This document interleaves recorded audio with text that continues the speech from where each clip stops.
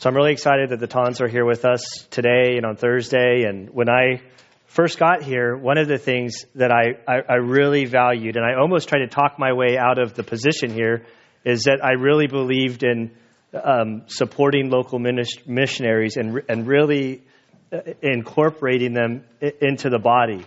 And I remember that the church said, well, we have one, and we support them at $25 a month.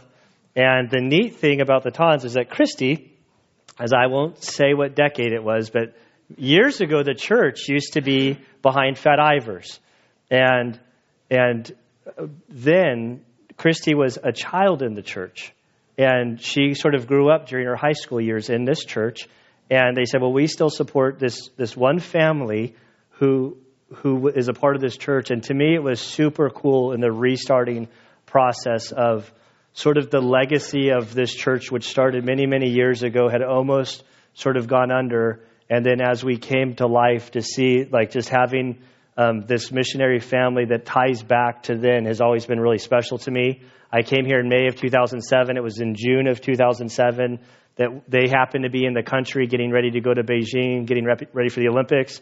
We had coffee and talked, and I was just, super encouraged that there was this missionary family that we could connect with. And now, I've talked through all of our missionaries. I didn't include Alternatives Women's Center locally, but that we have many missionaries now, and they make up at least 10% of our budget for our partnership, which has just been a super huge blessing to me. And so I'm going to stop talking. You guys hear from me all the time, and Christy and Alex are going to come up and go through. You guys have plenty of time. You have plenty to share. Come on, Alex. Come on. You're not going to. There's two microphones. You guys are fine on time. You're good. You're just do the same thing you did last service. So we have. Okay. Okay. Oh, in the back room. Okay. This church, this fellowship anyway, not this building, but is a part of my history, a big part of my history. And my family made the move after my 7th grade year from upstate New York to Southern California. Let me tell you about a culture shock. We didn't know how to dress, how to talk. I went to school the first day of 8th grade at the Valley Center School over here, and I had a nice dress, because in my school back there, public school, we had to wear dresses, and I realized that the uniform, as it were cords and a hang ten T-shirt. That's what everybody, boys and girls, were wearing. I'm going, I don't have the right clothes, But the Lord, little by little, led us. My parents were looking for a house to rent at the time. Matt's grandpa, Pastor Farrington, was working part-time as a realtor. Showed us a couple houses, and at the same time said, by the way, if you need a church to attend, and we did, and from then on, that was my church home, and it really made a big difference in my adjustment to from foreign land of upstate New York to Southern California, and Ruth's younger sister and Lloyd Beth's son and Matt's mommy. They were my friends. They were my youth group. They were the ones that helped me transition here, and I'm so thankful for that in the history. It was several years after that I had the chance to go to the Philippines after a couple other short-term missions and met Alex. Alex was born and raised in Manila. He's of Chinese descent, but lived all his life in Manila. He was a professional basketball player at the time. I was just working with Bible studies and Bible schools, and we met. And anyway, that's a whole other story. But the Lord has had us for 17 years, first in Taiwan, doing sports ministry all the time. We're with a group called One Challenge International, but a branch of it is called Sports Ambassadors. I'm not an athlete, never have been, never will be. My 3 kids are, my husband is, so I'm kind of trapped in this family, but we do okay. I tell people he does all the work, and I talk about it and write about it, because those are the things I'm good at. So mainly I'm going to be talking because I go faster than he does.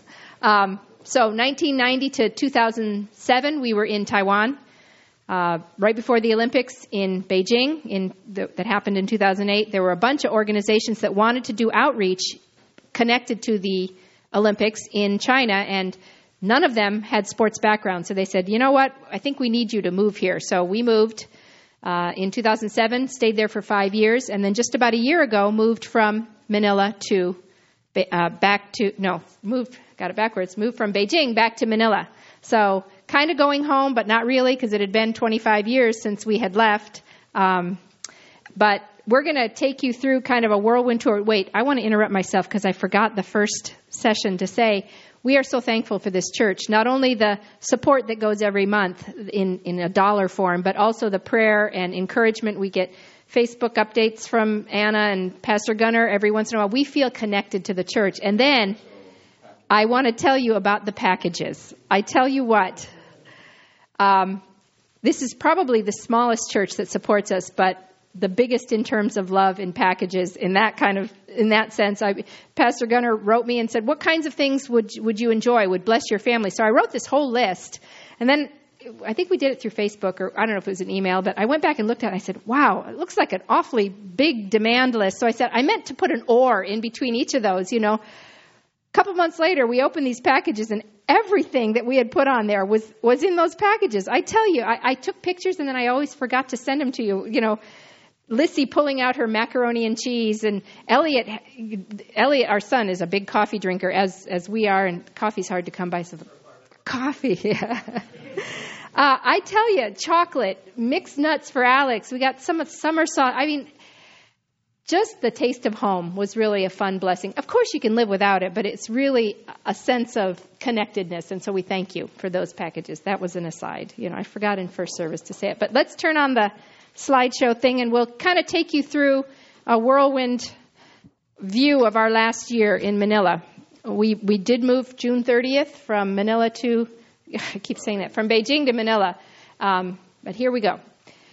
One of the first things we needed to do, go ahead and turn the slide, was find a place to live. The Philippines is a beautiful place, 7,000 islands, so as you might guess, there are a lot of beaches there. Go ahead and go to the next one. So, do we live in a place like this? Well, we would love to, but we don't. We live in a city. But this was a place our team went on retreat once, but there's a lot of nice places for vacation. So as Pastor Gunnar said, anytime you want to come and do maybe a mission/vacation trip, we welcome you to come. Okay, go ahead. Do we live there? No. Do we live here? This is just kind of a reminder that we did spend 5 years in Beijing. This is a famous scene from Beijing. Our focus is still Chinese people, Chinese churches, but no, we do not any longer live in China. Go ahead. Do we live here? And we're very thankful to say that we don't. Philippines is a land of contrast, the beautiful and the ugly, the gray and the green, the rich and the poor. You'll see them all side by side. And this is actually a home like many people live in, very near to where we live. We call them squatters or informal settlers, the government calls them. They'll come from the provincial areas, don't have a place to stay, so they find a river and a flat piece of ground and put up some corrugated metal and some whatever else they can find and live. So thank the Lord we don't live there. Go ahead. Nor do we live here. I wish, he said on the slide. This is also in the neighborhood that we live in. We live in outside the city of Manila, kind of as Valley Center is to Escondido, a little bit out and up a little higher. We walk by, I take a walk every morning. I walk by this house every day, as I do walk by the other one. They're about 200 meters apart. So you can see side by side the wealth and the poverty. Go ahead. We prayed and looked for a house for a long time and ended up in Candyland, as Alex calls it. I really still don't understand why the landlady painted it green with pink bars, but this is the house we live in now. We're thankful for it. It had a lot of problems, and they're getting fixed one by one, but we had sent request after request for people to pray for a house and a car for us, and this is what the Lord has given us, and we're very thankful. Why the Philippines? Why did we leave? If we're still focused on Chinese people, why did we move from the Philippines, from China to the Philippines? Here we go. A development of innovative sports ministry. Do you want to take that part? Okay. One of the things that was in my heart is how can you plant church with sports? And that is a very innovative idea. How can a sports be able to plant churches? And over the years, I have been trying to dream about that because in the last 20 years, I have plant churches using sports in Taiwan, Malaysia, Philippines. Of course, it started in Philippines. But this one, we want to create a national movement. So I have discovered an excellent book that talks about T for T. It's a training for training. And it's a church planting methodology. And you could actually plant a church in 3 months. And so with sports and this church planting, and we said, let's do that and combine that together. Okay, go to the next one. To motivate and mobilize churches towards sports ministry. As you might grasp, sports ministry is kind of old news here in the U.S., but it's new in Asia. To think about basketball or soccer or ping pong or whatever, having anything to do with church growth, discipleship, is kind of hard for pastors over there to understand. But we want to promote it as a movement, not only in the Philippines, but also later expanding into China, back into China. Go ahead. To encourage Chinese churches towards China ministry. As I said, Alex is ethnically Chinese, grew up in the Philippines.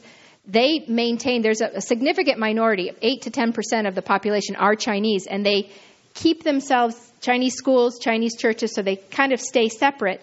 And they're very generous. Chinese churches love to give money, but don't often send their people, their sons and their daughters. That's one of the challenges we have for them. Go beyond giving your pesos there, not I was going to say dollars, but they give pesos, and send your sons and daughters. And we want to encourage them to look back to China and think about sending teachers and sports people and nurses and doctors into China for ministry. To develop Manila as a base for training mainland Chinese leaders. One of the things Alex encountered was he'd hold training sessions for Chinese church leaders in China, and they'd love the ideas, they'd try to grasp them, but every time they'd set up a program, the local PSB, Public Security Bureau, would kind of shut them down. They tried to do a kids game. They'd try to do a teen basketball clinic. They'd try to do something or other, and we just had a sense that maybe now is not quite the time for China to do on-site training. So what we want to do, in cooperating with several other mission groups, bring groups of leaders out from China to Manila, live for several months, get intensive training in sports ministry as well as other topics, and then send them back to their locations throughout. We get students from every province of China and send them back so that they can start putting into practice the things that they've learned in the Philippines, which is a very free context. We can stand on a street corner and preach if we want to, but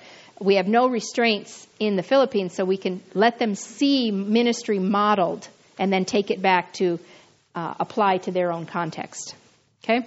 And then to mobilize church leaders for deployment overseas, to help the Philippine church as they are growing in an awareness that it's no longer time to just receive. It's time for them to get up and go and send their own people to all sorts of places all over the world, including China. Okay, go to the next one.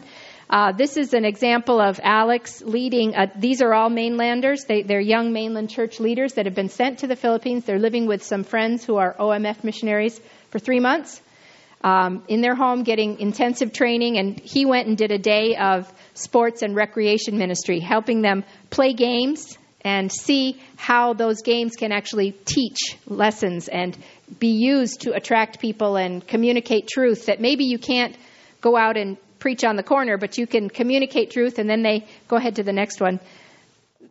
Then they have times later to do debrief. These are all the same people. They all are from mainland China, different provinces, and he teaches them the principles of sports ministry and recreation ministry, and then how to use it and apply it in their own context. Okay? In 1983, 84, in fact, you were born that year, weren't you? 83. I got a picture from Jan of Matt when I can remember getting the letter. We didn't get letters very much in China, and I lived in China for a year, and I got his baby picture in October. See what a good memory I have? I had a chance to teach in a central city in China, Henan province in Kaifeng City. These two were my students. They now are professors in the same university. I had a chance to go back and visit them after 30 years last September. And we hope to continue this connection and maybe start bringing some of those groups of Philippine church leaders out to China to do various things, English camps and various things. So that was a fun bit of history for me. Go ahead. This is the lady that was assigned to take care of us and watch us. At that time, the government was very tight with foreigners in China. And so we actually developed a very close relationship, even though her main job was to watch us and report to the school authorities what we were doing. But she's still alive, and we had a great time reconnecting last September. Traditionally, sports ministry is thought of a foreign team from Canada, U.S., Australia, going to another country, playing games, sharing testimony, and then taking off. You know, it's a viable ministry, but we feel like it's not enough. We had a team come from Northwest Bible College in Minnesota just this past month, and they did the traditional type of ministry where they'd play a game and then go on to share a testimony and sing some songs and then go on to the next slide. But we combined it with, in the mornings, they'd have sports clinics. They'd invite all the kids from the neighborhood to come and learn basketball skills. And then go ahead to the next one. This one is like 200 kids came over. Yeah. They got to reach 5 municipalities, 2 days each. They were there for 10 days. And then halftime through, they'd sit down in a small group. Each player, there were 15 players there, so they each got a little huddle of kids and would share more personally with the kids. Go ahead to the next one. This is kind of a more representative group. The area they went to was the northwestern part of Manila. It's very densely populated and very low income. So they had a chance to see some things. Those big, tall, most of them were Scandinavian of some sort, boys, saw parts of life that they had never seen before. And it was the first time a group of Americans had come and worked and lived in that area that they could remember. So they had a chance to rub shoulders with lots of people. And the basketball is a craze in the Philippines. So anytime there's a basketball team, they drew a crowd. Go ahead to the next one. These 3 guys up in the front are pastors. And the one thing that we always insist on is that we don't go in and just do a big splash ministry and then leave. It's always in conjunction with a local church, or we actually had 5 local churches this time that participated. 7, excuse me. And so these are pastors, also love basketball, side by side working with our basketball players every day, and then they're going to be the ones that stay on. And so here they're sharing the gospel and kind of carrying on the ministry in Tagalog, the language that most of the people speak there. Because some of the pastors here, they love basketball, but they never thought basketball can be a tool for evangelism and discipleship. So I come in to teach how you can effectively use a sports like basketball. Okay, go to the next one. After every game or every basketball clinic, there's an opportunity to pass out a gospel tract. It explains the gospel in kind of basketball terminology. And then there's a tear-off part that anyone who's interested can fill up and indicate their interest in joining a Bible study.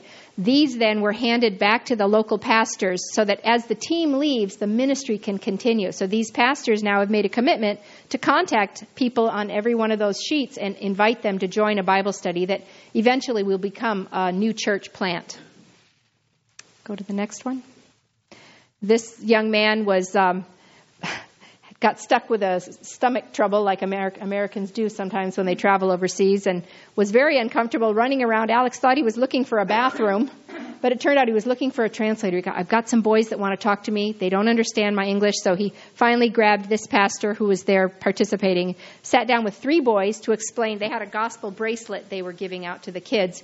And as they were talking, more and more came, and he ended up praying with a bunch of these kids to receive Christ because he was urgent that these kids needed to hear. Even though he felt sick, at first he wanted to just sit out, and he said, no, the Lord wants to use me today to share the gospel. So it was a great ministry for him. The conditions in Manila, as I said, a lot of contrast. This is also somewhere near where we live. It's very difficult to watch the poverty day by day. And this is one of actually you could pray for us about that, to have wisdom to know how to respond to the things we see. Go to the next one. This is the area that this American team were working in. They themselves call it the city of thieves. Very densely populated, very low income, a lot of crime. And picture is taken from the 3rd or 4th floor of a building that the church uses. And so their target, there's 5,000 to 10,000 people in this small area just packed in. And so they really want to start different Bible study groups to spread the gospel. Go ahead. Another reality of life in Manila is pollution. We do live outside the city, so on our walk one morning, we took a shot of down into Manila City, and you can see the layer of pollution. Not too far from LA, right? Yeah, kind of looks like LA. Yeah, it is a bowl kind of like that, so it retains a lot of the pollution. Go ahead. Transport is a little different there. This is called a tricycle. It's just a motorcycle with a sidecar, and believe it or not, they fit 8 paying passengers on those little things. Taking kids to and from school, they can cram them in there, and that these are mostly ply the smaller side streets. And then go ahead to the next one. You've probably all heard of jeepneys. This is what you can ride on the major thoroughfares. It's about 5 cents to take you from here to down the road a ways, and that's how people travel for the most part. Go ahead. Another shot of the players rubbing shoulders with the kids in the area that they were in. Then, as I said, contrast. We have the squatter, poor areas, and then we have some amazingly developed tech areas, downtown shopping areas, places with restaurants. The rich are getting richer, and unfortunately the poor are staying about the same. So it's a challenge for the government to face and for us to watch as well. Go ahead.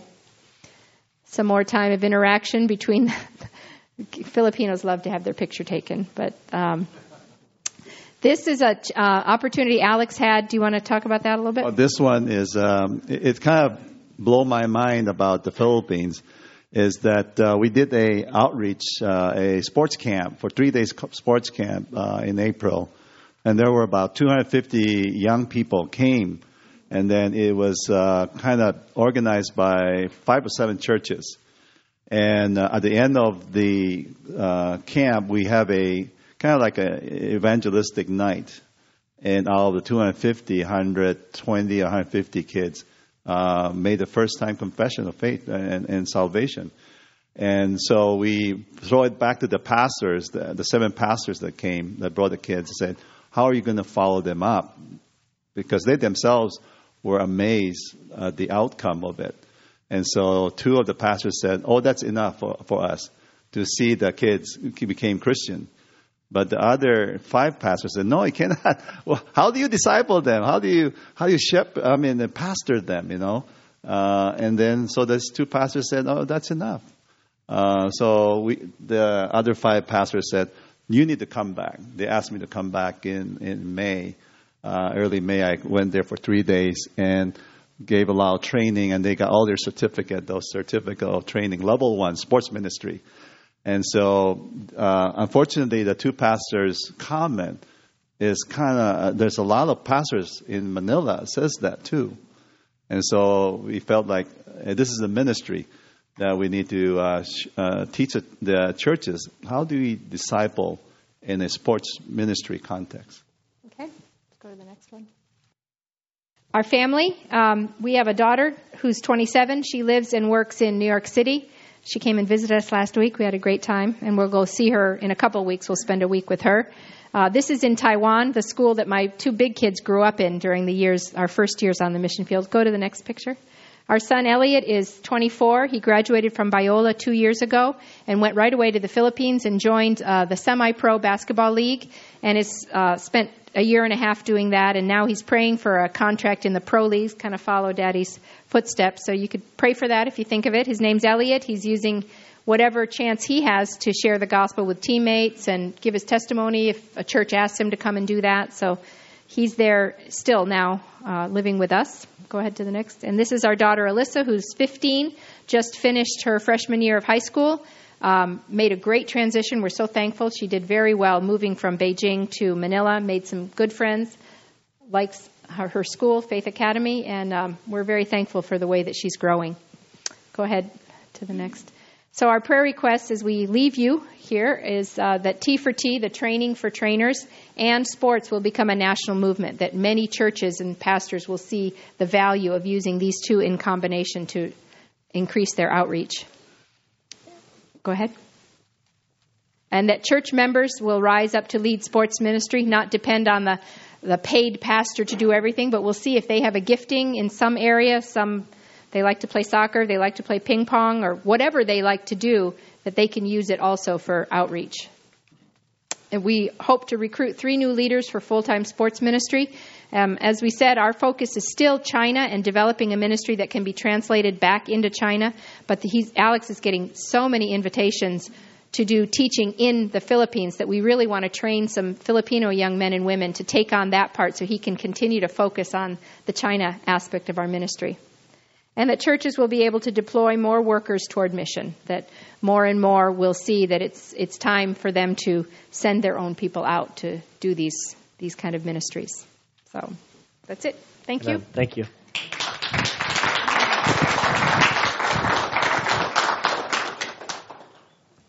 You can turn all the lights on. We've been working through Romans, and we're done. I just want to read a couple verses because we're a church, so we got to read the Bible a little bit here. And I had more time during the first service. It's one of my convictions. But in Romans chapter 1, verse 8, Paul, as he introduces himself, says this: "First, I thank my God through Jesus Christ for you all, because your faith is being proclaimed throughout the whole world. For God, whom I serve in my spirit in the preaching of the gospel of his Son, is my witness as to how unceasingly I make mention of you, always in my prayers making requests, if perhaps now, at last, by the will of God, I may succeed in coming to you. For I long to see you, that I may impart some spiritual gift to you, that you may be established, that is, that I may be encouraged together with you while among you, each of us by the other's faith, both yours and mine." And so this passage, when I realized that Rick was leaving and the Tons were coming, I realized that I would have to kind of pause Romans. That's fine. But the thing that kept jumping out at me and looking at Romans and looking at Paul's writings, as we work our way through Romans, when we get to the last chapter, there's a bunch of names listed. Always in Paul's writing at the end, he says, "Greet so-and-so, greet so-and-so. So-and-so sends their greeting." In this case, Paul's writing to this church in Rome. He'd never met any of the people. And what is striking me today in this chapter of our church's life is that the church is about relationships, and that God weaves us together, but then his Spirit, he gives us a season, and then he moves some of us, he brings others. And so as we're saying goodbye to Rick, which is, bittersweet, we're sad, but we're so excited to see and to hear about what God's going to do in the next chapter of Rick's life. It was just uncanny to me that this is when the Tons come, that they've come and gone and they come back, and we're all sort of knitted together.